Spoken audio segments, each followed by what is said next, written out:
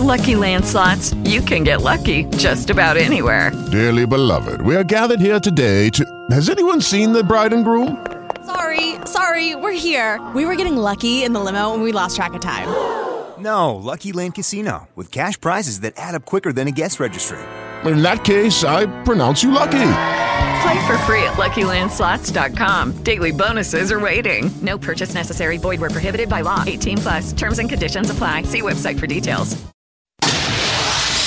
Initialize sequence now. Coming to you live from Houston, Texas, home to the world's largest medical center.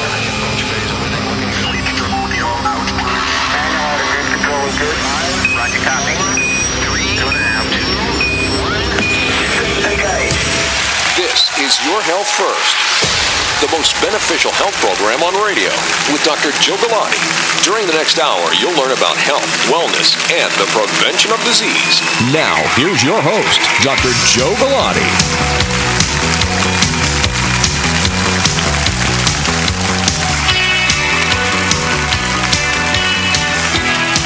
Well, a good Sunday evening to everybody. I'm Dr. Joe Galati. Thank you so much for tuning in on this somewhat cool Sunday evening in January. We're here every Sunday between the hour of 7 and 8 p.m.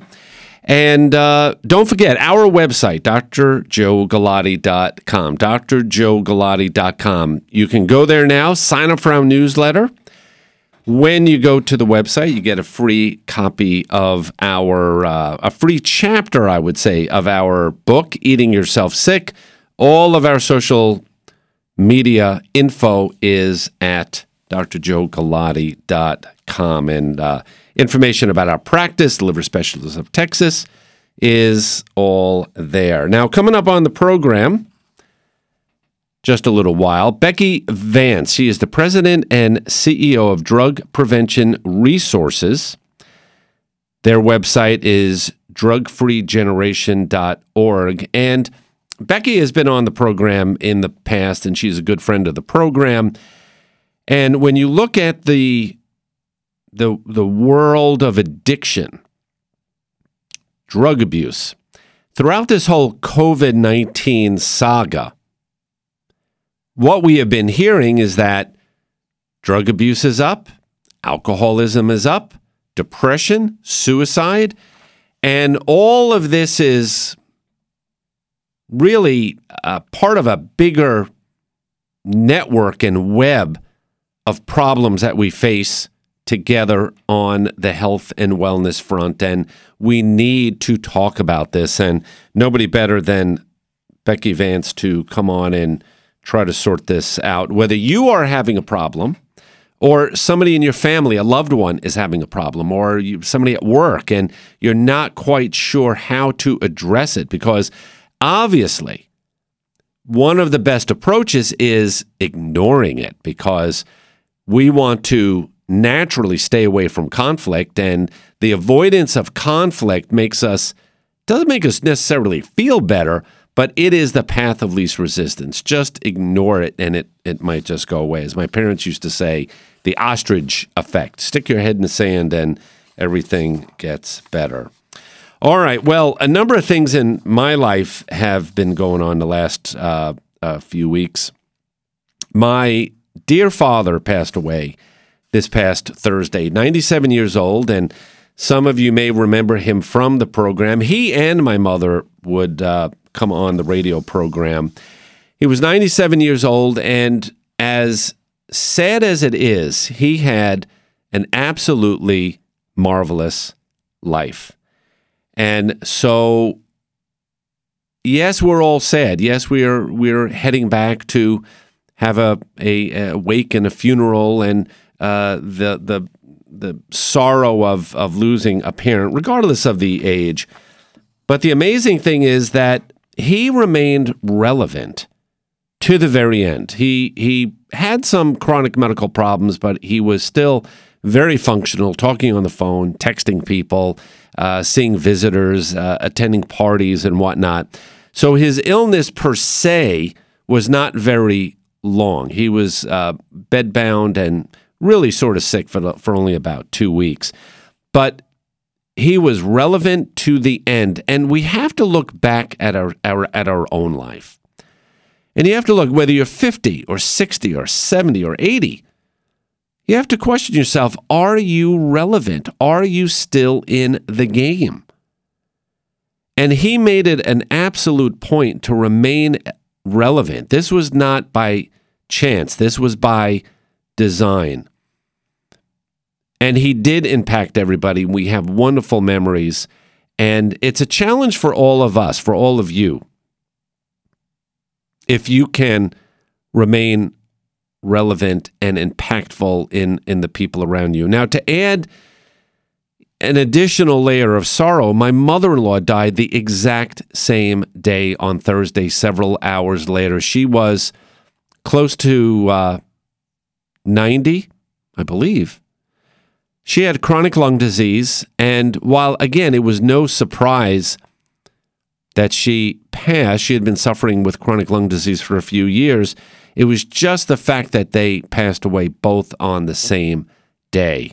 And so on my wife's side of the family, they are going through that loss. On my side, together we are grieving together, and it's going to be quite a celebration of life this coming week when we celebrate both of our parents' lives.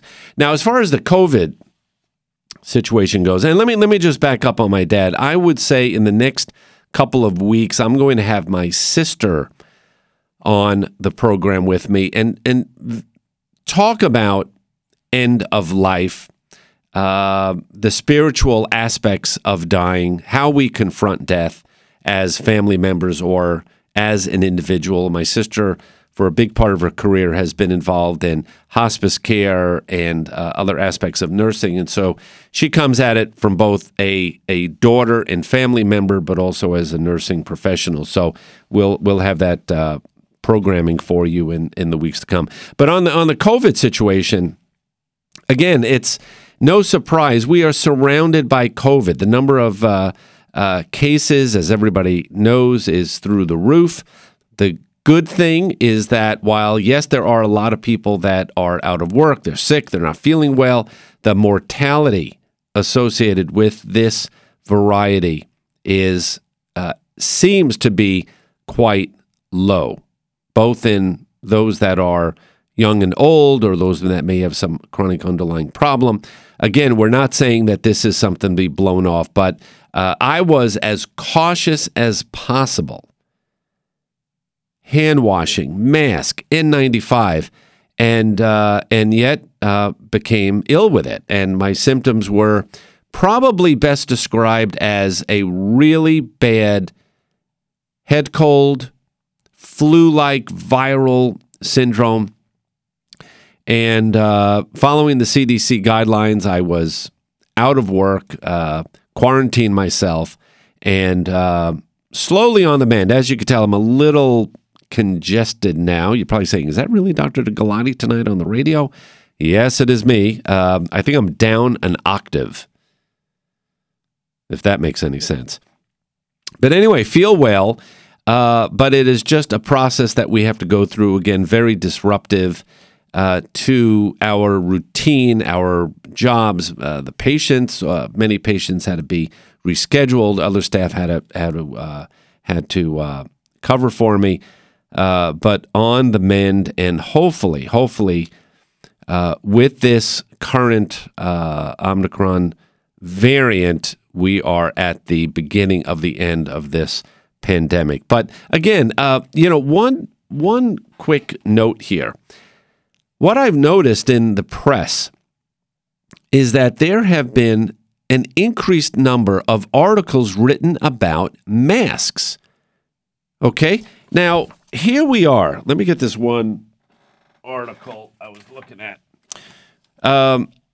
Here we are 2 years into the pandemic, and wearing a mask has been the focal point of how we are supposed to live. Wear a mask. Wear 2 masks. If you're in a car by yourself, wear a mask. But very little has really been written critically about masks. Now, there have been some casual reports about, hey, those red cowboy bandanas don't really work. Okay, but why is it that people are still wearing these damn things? And these neck gaiters. People are still wearing neck gaiters. And so we are ostracizing people that aren't getting a vaccine or the booster or doing something else, but yet we have a gazillion people walking around with these silly, non-functioning neck gaiters. So here again, I think what drives people crazy in this whole COVID-19 story is that somebody, the officials, decide to make a big stink out of people that aren't social distancing, they're not wearing a mask, but yet the quality of the masks has never really been outlined. There was an article in the Wall Street Journal a couple of weeks ago. There was an article in the New York Times, January 14th by Tara Parker Pope, and goes around how you need to be able to spot counterfeit masks. You have to know that there's N95s, KN95s, KF94s, and how some of these are not doing anything for us. And so on one end, we are proclaiming, wear a mask. It's very valuable in preventing coronavirus, keeping people alive. But yet, the market is saturated with counterfeits. What's that all about? And why is it that 2 years later, we're having what appears to be an in-depth review of these masks? We should have had this 2.5 years ago. People should have been put on notice to say, hey, these masks that we're buying don't work. But again, I really don't know why that has not been done. All right, we're going to take a break right now. I'm going to get a sip of water. We're going to get Becky Vance on the phone. The phone number here is 713-212-KTRH. If anybody is out there and has some addiction, drug abuse questions, we'll try to field a few with Becky. I'm Dr. Joe Galati. Always a pleasure to be here. Stand by. We'll be right back.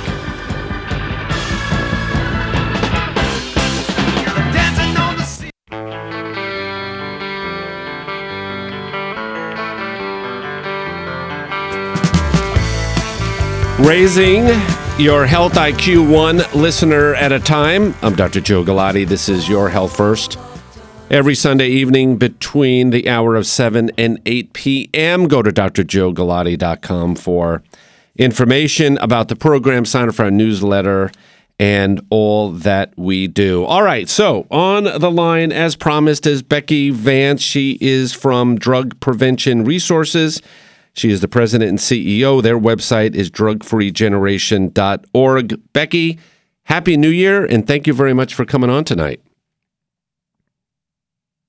Where is Becky? Becky.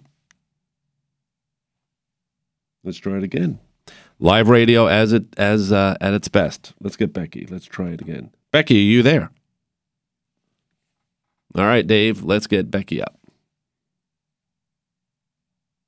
She ain't there. I am not hearing anything. Stand by, Becky. Let's see. Put you back on hold. Let's try that. No luck. We are not getting Becky Vance. Going to call her again. All right. So I'm going to drop it. All right. And so when and of course Becky has had a long career in the drug and alcohol and addiction space, which is what we want to talk about tonight.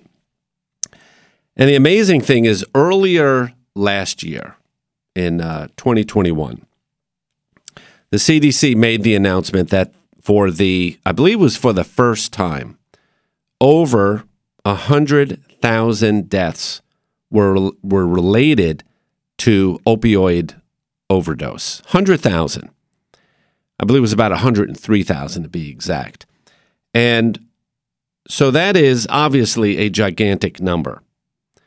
Now, in the setting of all that we have been battling for the last 2 years with COVID, do we have it there? Let's see. With COVID-19 and all of the morbidity and mortality and the hospitalizations, you would almost think that there was no other disease on the planet. All right? And so all the attention went to COVID, and we had all kinds of medical maladies, people with diabetes, people with heart disease, people with cancer. Because of COVID, people were not getting their screening mammograms. They were not going for colonoscopy. They had abdominal pain. They were not going to the ER. But yet everything was centered on COVID. And so many people were trying to have a conversation to say, wait a second, yes, COVID is a problem. I think everybody has known somebody that had COVID, seriously ill from COVID, died from COVID. And that is all sad. And we've had experts throughout the whole pandemic on the program here. But we can't lose track that once the pandemic is over, hopefully very soon, we're still going to be left with chronic liver disease and cirrhosis. We're going to be left with heart disease. We're going to be left with addiction. So addiction was here before, during, and after the whole COVID situation. Now, when you look at how big of a need addiction is, data indicates there's about 11 million Americans, adolescents really, and young adults, 12 to 29 years old, that need help with drug and alcohol problems. 11 million. 9 million are between 12 and 25. 90% of the nearly 2 million adolescents who need help with drug and alcohol problems are not getting the help they need. So the reason for that is probably lack of awareness, lack of communication, and people not talking to each other. What do you say, Dave? We got Becky yet? 1 minute. Okay, I don't know. Is she ready to go? Let's see if Becky Vance. Becky, are you there? Still not there. I am not hearing a blessed thing. You know, before I went on the program tonight, somebody had asked me, hey, it's live radio. What happens if somebody doesn't come on? And I'm like, well, I got plenty of material to talk about. The other issue is the cost. The related public health, social service, public safety, and lost productivity related to drug and alcohol abuse is about $465 billion a year. $465 billion a year. This is just this little niche of healthcare called addiction. So it certainly is a big, big public health problem. Well, Dave, we're up to the bottom of the hour in the news. Let's take a break right now. I'm Dr. Joe Galati, drjoegalati.com. Stay tuned. We're going to try to get Becky Vance on the line. Stay tuned. We'll be back. When it's not worth dying for.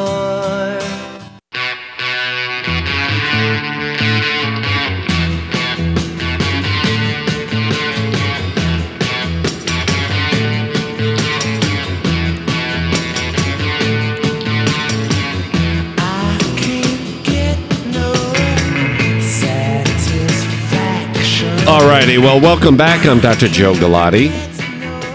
Every Sunday between 7 and 8 p.m., bringing everybody the best in health and wellness. drjoegalati.com is our website. And I am scared to press the button to get Becky Vance on the phone here today, hoping that it works. We've had a little bit of technical difficulty. But, you know, ladies and gentlemen, here goes Becky, are you there? I am here. Praise the Lord. Perfect. There is a God after all. So, glad to be here. Very glad. All right. Doubly glad, Becky. So, for those that may have wondered what the heck we were doing, Becky Vance is the president and CEO of Drug Prevention Resources. Their website is drugfreegeneration.org. And I had said earlier, which I believe you heard, but I didn't hear you, certainly an expert in the field of addiction and counseling, and in this COVID era especially, things are out of control with people and their emotions. I feel as if everybody is an emotional wreck on the verge of going over, and certainly that has displayed itself in drug abuse, alcohol abuse, and overdoses and deaths, and it's really been a very tough time.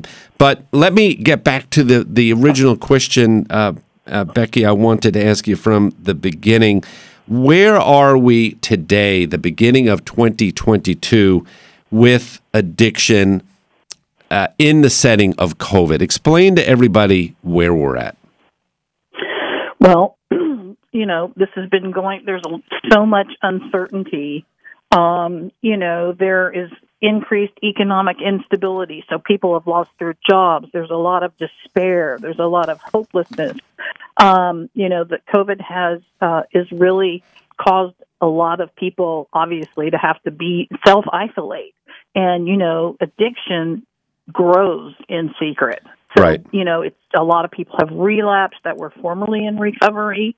It's decreased access to treatment with lots of treatment centers closing down. Here we are with, a record-setting 100,000 overdoses between March 2020 when it started and March 2021. That's a 30% increase over the prior year, and it's a mess. I mean, good things have come out of it in terms of treatment and telehealth and all of those things, and it's caused the field to be more innovative. But the people, I just am so worried about the people, and particularly the children that are, home with parents, and it's just scary where we are. Yeah. It's really scary. I think the one word you mentioned, isolation, and that has really been the theme, at least in the first 3 quarters of this pandemic, of staying at home and isolation. And pretty early on, people were saying, both medical and public health experts, parents, teachers, others that were just observing all this, that isolation is not good. Yet you wonder if the response was a little blunted, but yet we were hearing all of these calamities. What was your angle on all that? I'm not sure I understand what the question, Dr. Galati. Well, I guess we were in a sense self-isolating, and as you had mentioned, isolation really breeds addiction or relapse. And was that being addressed really early on, or were we waiting for it to become more of a crisis for us before we started to address it? That is such a good question. I know the folks in treatment, that I know across the country, were panicked at the very beginning. But yes, that's such a great question. We were, really afraid to do things in a different way. There were a lot of different hoops we needed to jump through with the government. And I think that and people did, frankly, think it was just going to go away. This is going to, everybody right. did. And so it wasn't until, maybe 6 months in, about 6 months, 6 to 9 months in, that people started saying, hey, we've got to do something. We've got to do something and change the way that we're doing treatment. I mean, and the good stuff that's come out of that with telehealth and online support is great, but there's still too few resources, not enough money, and people in despair and ready to just step off the edge. Yeah. No, it's so true. Now, one of the other topics in the news has to do with marijuana, its availability, and the legalization of it. And I know that many people that are in the addiction area, in the specialty and experts in addiction, are not necessarily completely open to a free-for-all with the access to marijuana. Again, what are your thoughts as an expert in the field, and what is the message for people listening tonight, be it parents or teachers or others in healthcare? Well, it's recreational now in 18 states. And so I personally believe that marijuana is not medicine, right? Not in its smokable form. If we're going to look at the benefits of THC, the active ingredient in medicine, then we can look at some of those prescription drugs that have been approved, like Marinol. I just believe that smoking marijuana is not healthy, just like smoking is not healthy. Right. And it not only is it recreational in those 18 states, but it's been decriminalized in 13 states. So, for youth, this sends a horrible message for youth. Everywhere they turn, they're seeing that it's safer. It's, it can help prevent you from getting COVID. Just all kind of crazy claims. But we know that 1 in 6 users who start using marijuana before 18 become addicted to it. Right. And that we also know that in states that have legalized it, the number of calls to poison control have gone up, the number of kids who have, number of car accidents and youth being poisoned and dying and being injured in car accidents. That's just not a coincidence. Right.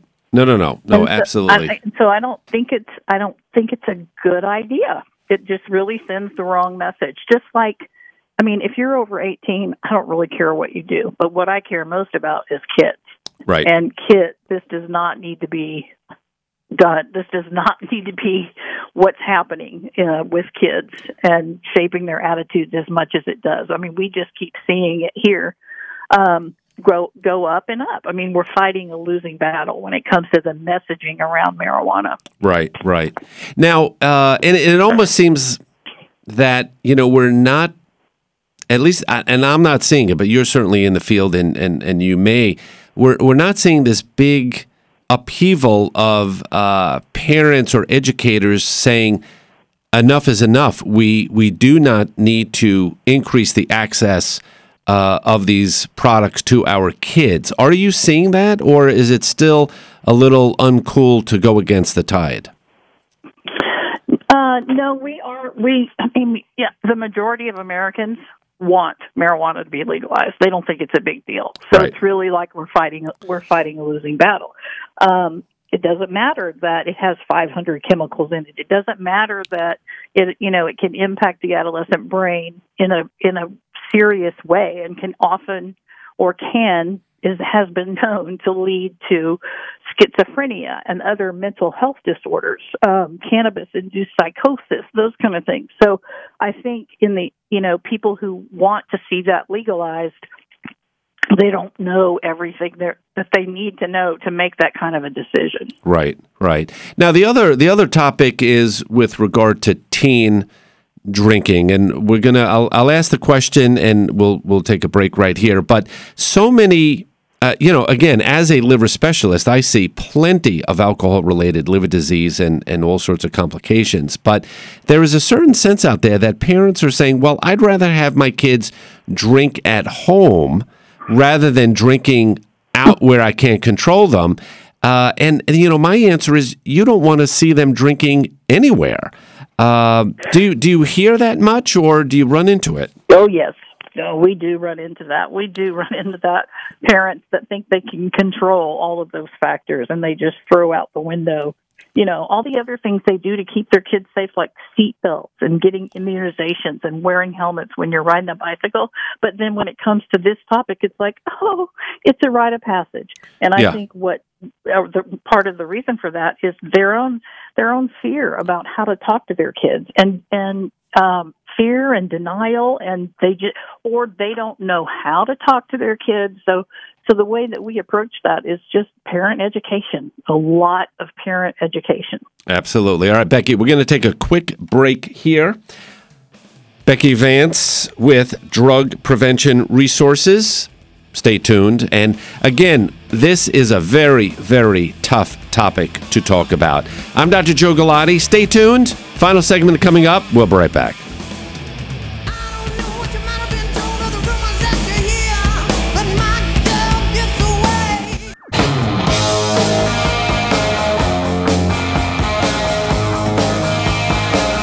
I'm so glad you're able to spend a portion of your weekend with me. I'm Dr. Joe Galati. This is Your Health First, every Sunday between 7 and 8 p.m.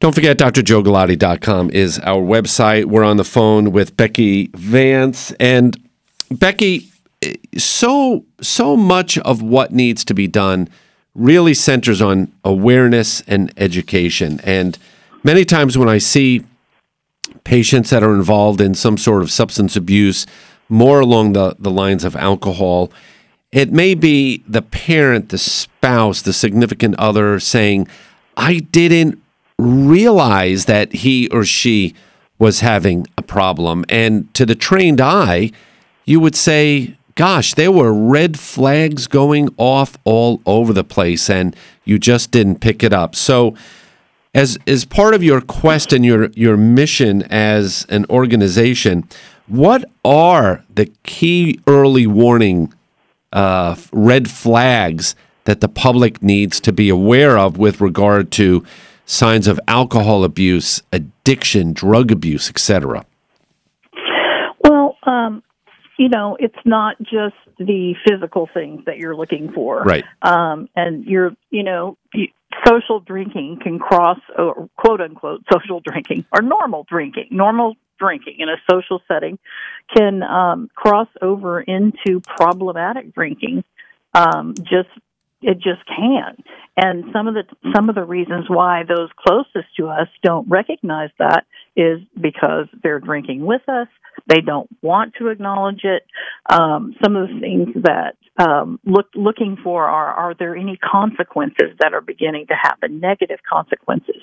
So you be on the lookout for that, like getting in trouble at work or getting in trouble at school, or things like saying that I'm going to stop but not being able to stop. Right. So obsessive use, it starts out with that experimentation, but then it can easily cross over into problem drinking. Right. And that's when some of those consequences start happening.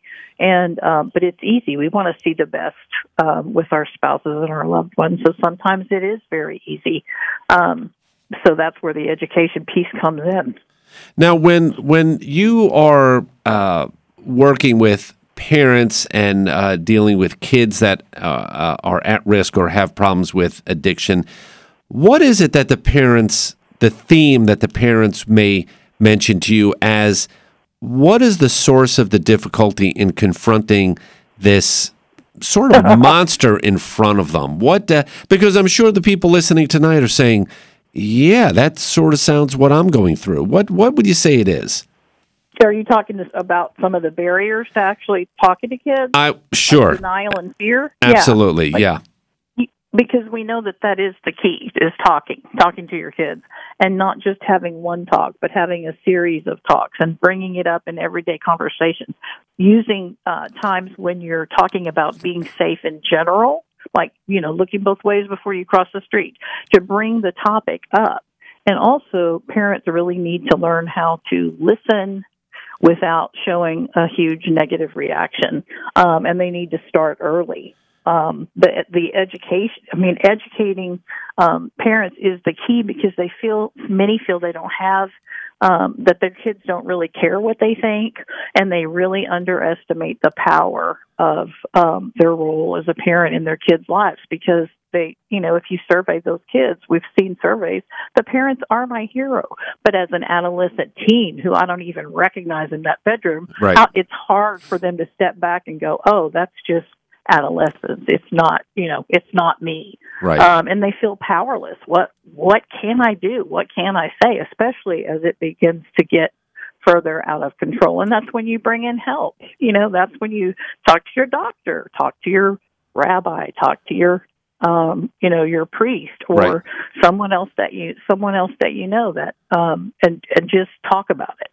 Now, so many parents themselves have had prior challenges with alcohol or drug abuse, and they feel as if, gosh, my kid looks like they're having trouble, but who am I to tell them when I was their age, I was doing the exact same thing? And so, again, it shuts down the communication.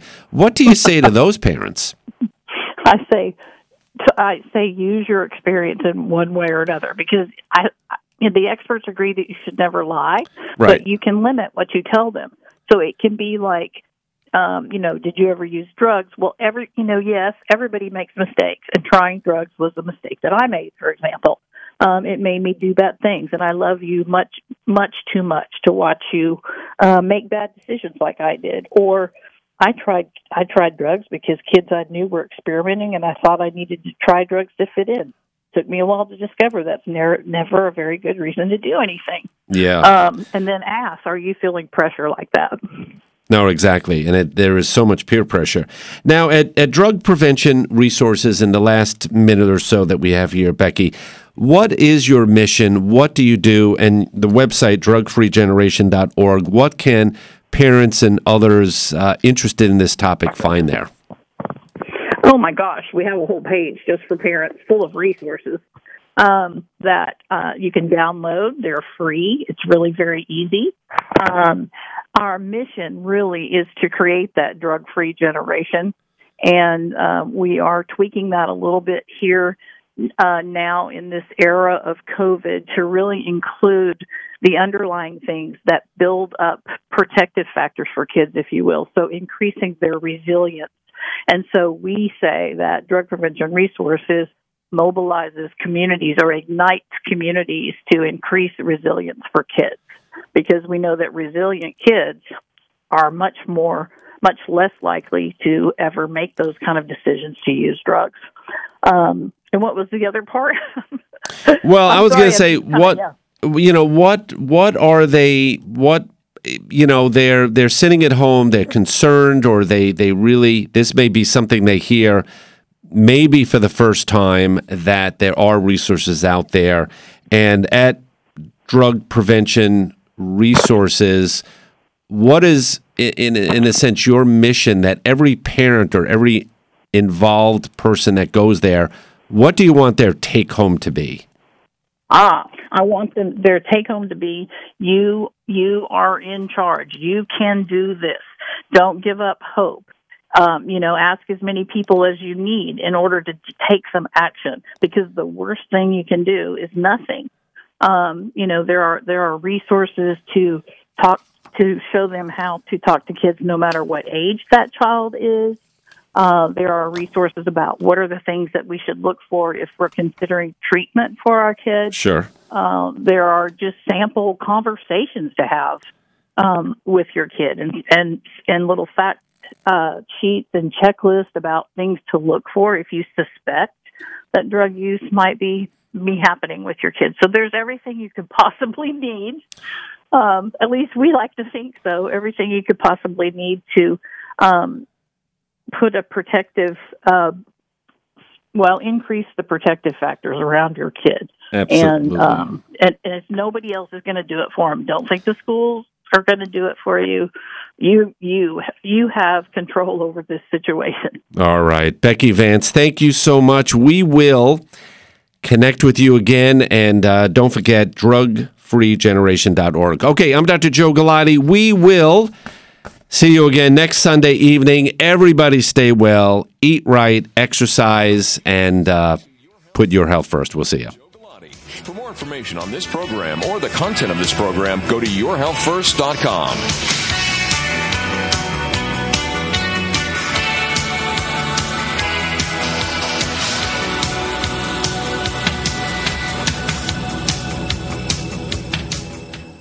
Judy was boring. Hello. Then Judy discovered ChumbaCasino.com. It's my little escape. Now Judy's the life of the party. Oh, baby, mama's bringing home the bacon. Whoa, take it easy, Judy. The Chumba life is for everybody. So go to ChumbaCasino.com and play over 100 casino-style games. Join today and play for free for your chance to redeem some serious prizes.